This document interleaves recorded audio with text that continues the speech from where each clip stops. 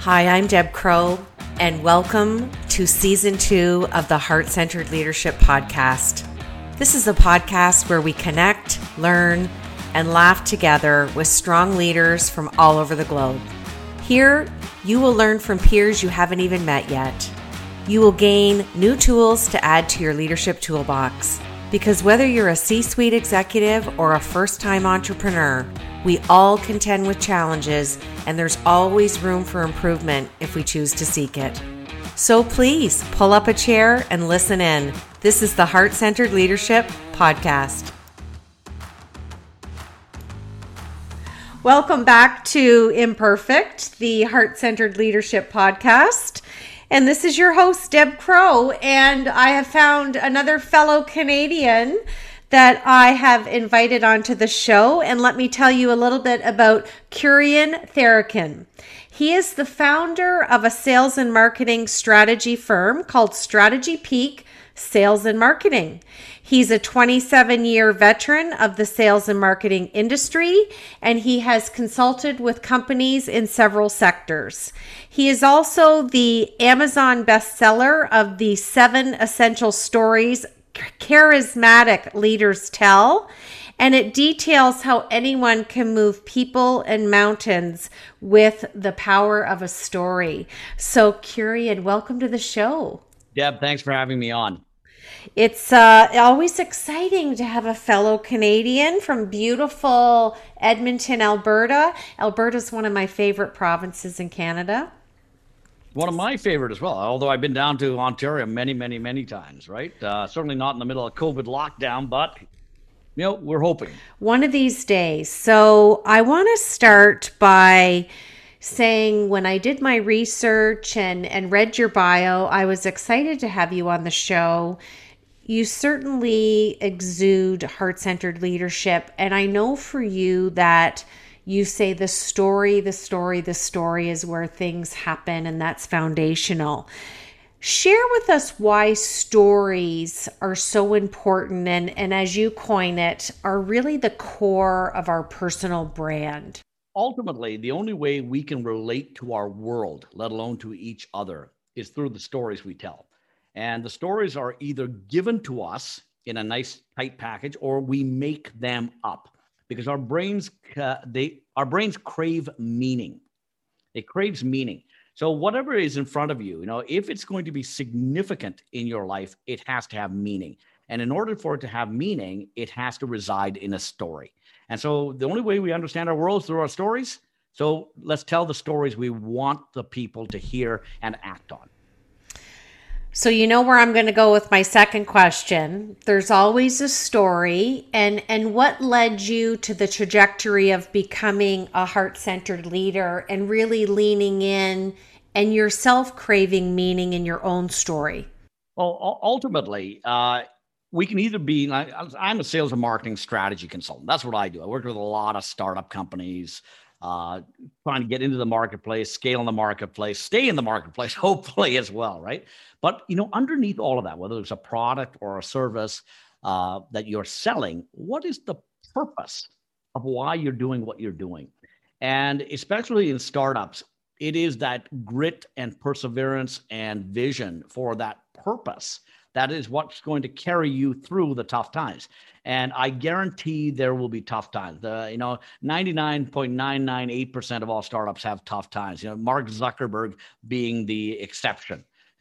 Going from a dorm room to $100 billion, $200 billion company, whatever it is today, in 12 years, that's unheard of. Most people go through some kind of series of turmoils, right?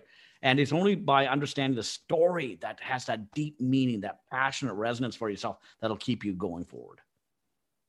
Well, and people, when they hear the story, like you say, they crave the meaning, and it's almost like that emotional processing and the relatability that we have to say, me too, or that happened in my life. It's, I interviewed someone earlier today and we talked about we are the product of all of our failures. We all can say that.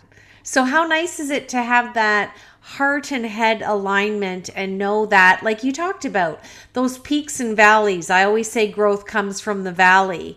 Find me an entrepreneur, a solopreneur, whatever, anyone in business who hasn't had their ups and downs. It's kind of like how many people congratulated me at the end of our 1-year podcast at the end of April. And they said, wow, most people start and, they'll do X amount of episodes and you didn't. Well, how come? What happened? I had a vision. I had a goal. I had a deep, deep, passionate why that you talk about. And if we're out there, just like we're doing right now, having a conversation about heart-centered leadership, I think the world needs that right now more than ever. More than ever. I think, if anything, the last year and a half has taught us since COVID struck is how much of our lives are created beyond the business, beyond our jobs, beyond our careers, and people have rediscovered relationships and their family and what they are really passionate about and why they're really doing things. And it is a completely different way of looking at things rather than just being a rat race participant. And it certainly was true for me. I've seen it in many of my clients as well. And unless you have that as a possession, not only is your own life not as meaningful as you can make it, but the people that you touch, your employees, your customers, they will also sniff that out as well. And, ultimately, one of the reasons, and I'm sure, anybody that I want to associate with, one of the reasons they do business with anybody else is because of the values of that organization and the people behind it, beyond the products and the services, right? And those values are very much a heart-centered process.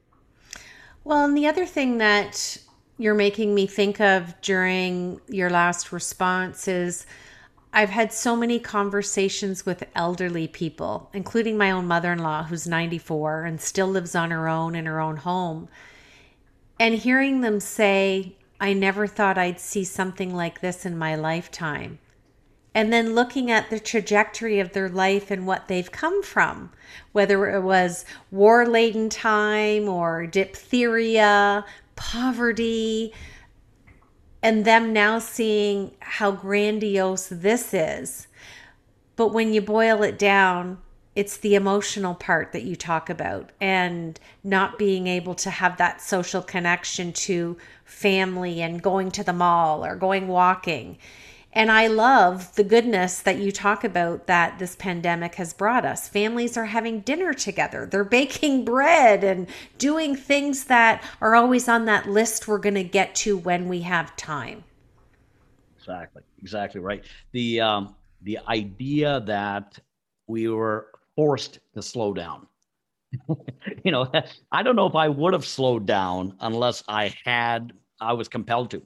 Legislatively compelled to slow down, right? And I realize, if we look back on this, those stories that we tell ourselves, we rarely look to see whether they are still relevant. I read a great quote years ago, and it was that beliefs are not something that we think about. They are something we think with, right? And it's a lens. And the lenses that, for the most part, are given to us through socialization, which is a form of programming. It's cultural programming, right? So we can be good participants in the society. And, you have to have a respite at some point and ask yourself, is this working? Is this actually working? Is this the direction I should be going? Is that the destination I want to really end up in? And the way I think today, I'm in my mid-50s, is a lot different. I think most mid-50-year-olds would say this than you were in your 20s, let alone your 30s, let alone your 40s. And in your 20s, you would never guess that you'd go through that level, much transformation in the way you think. And primarily what I'm talking about is things like values and belief systems. Absolutely. And you talk about a 3-decade kind of review and everything you've packed into your own leadership trajectory, from work experience to life experience, successes, failures, family, children, relationships. It's so multifaceted, and I think that's such a powerful statement. Now, the question that's always going to have what I call foundational residency in my podcast is share with the listeners what imperfections you bring to your heart-centered leadership.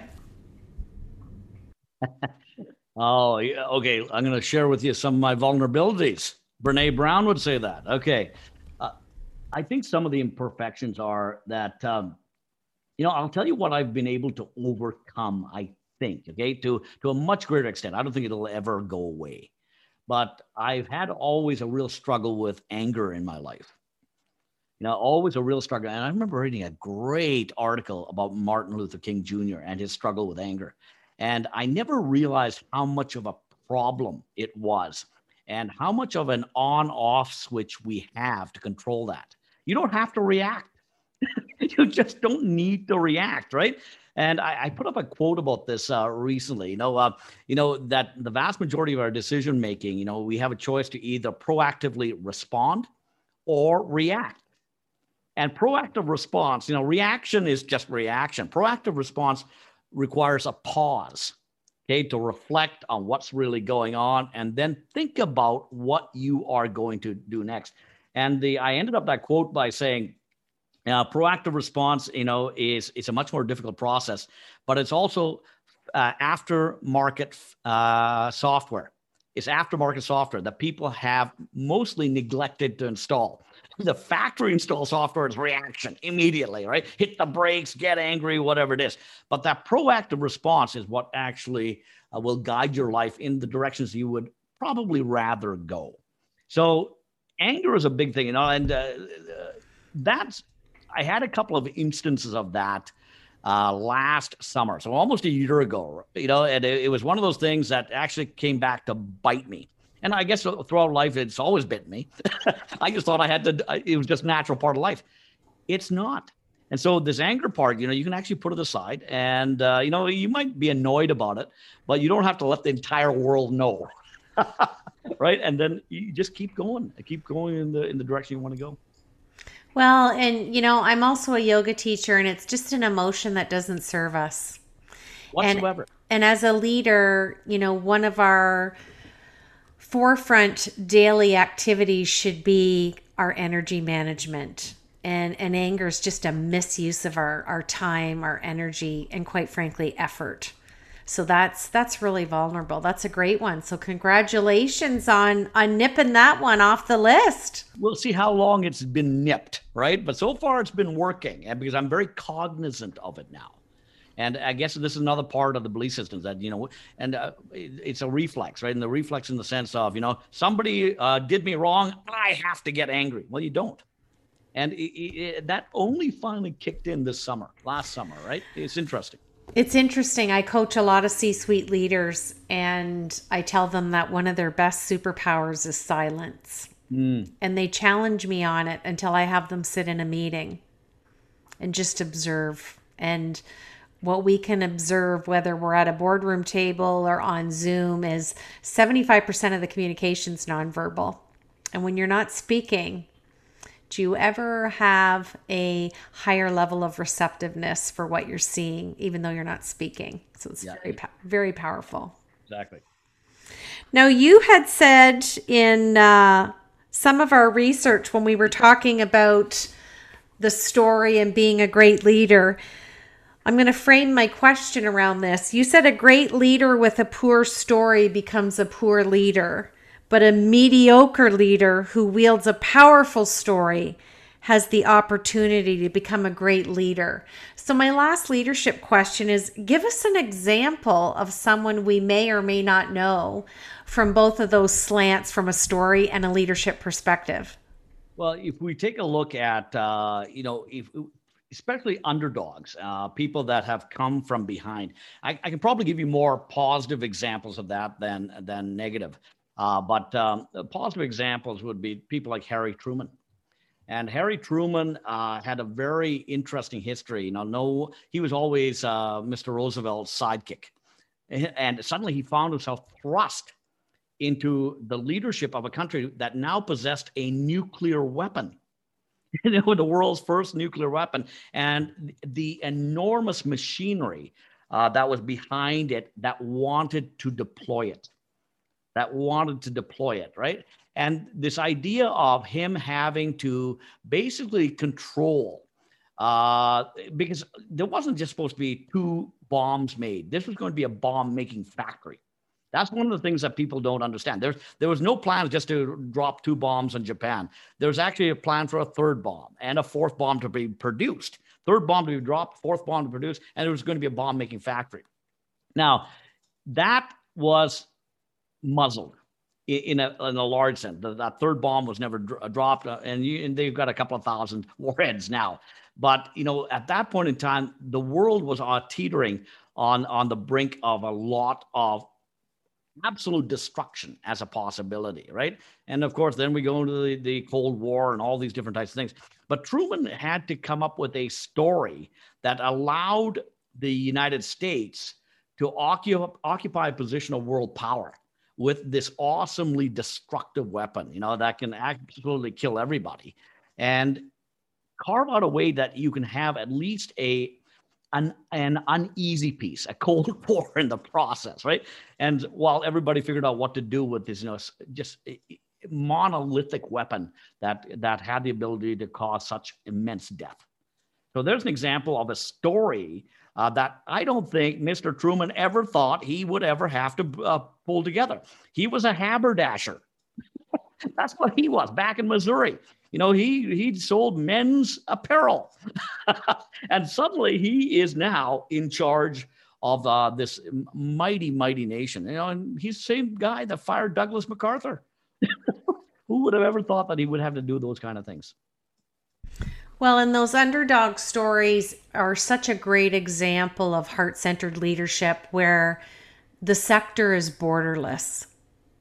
It's kind of like where we are now with COVID.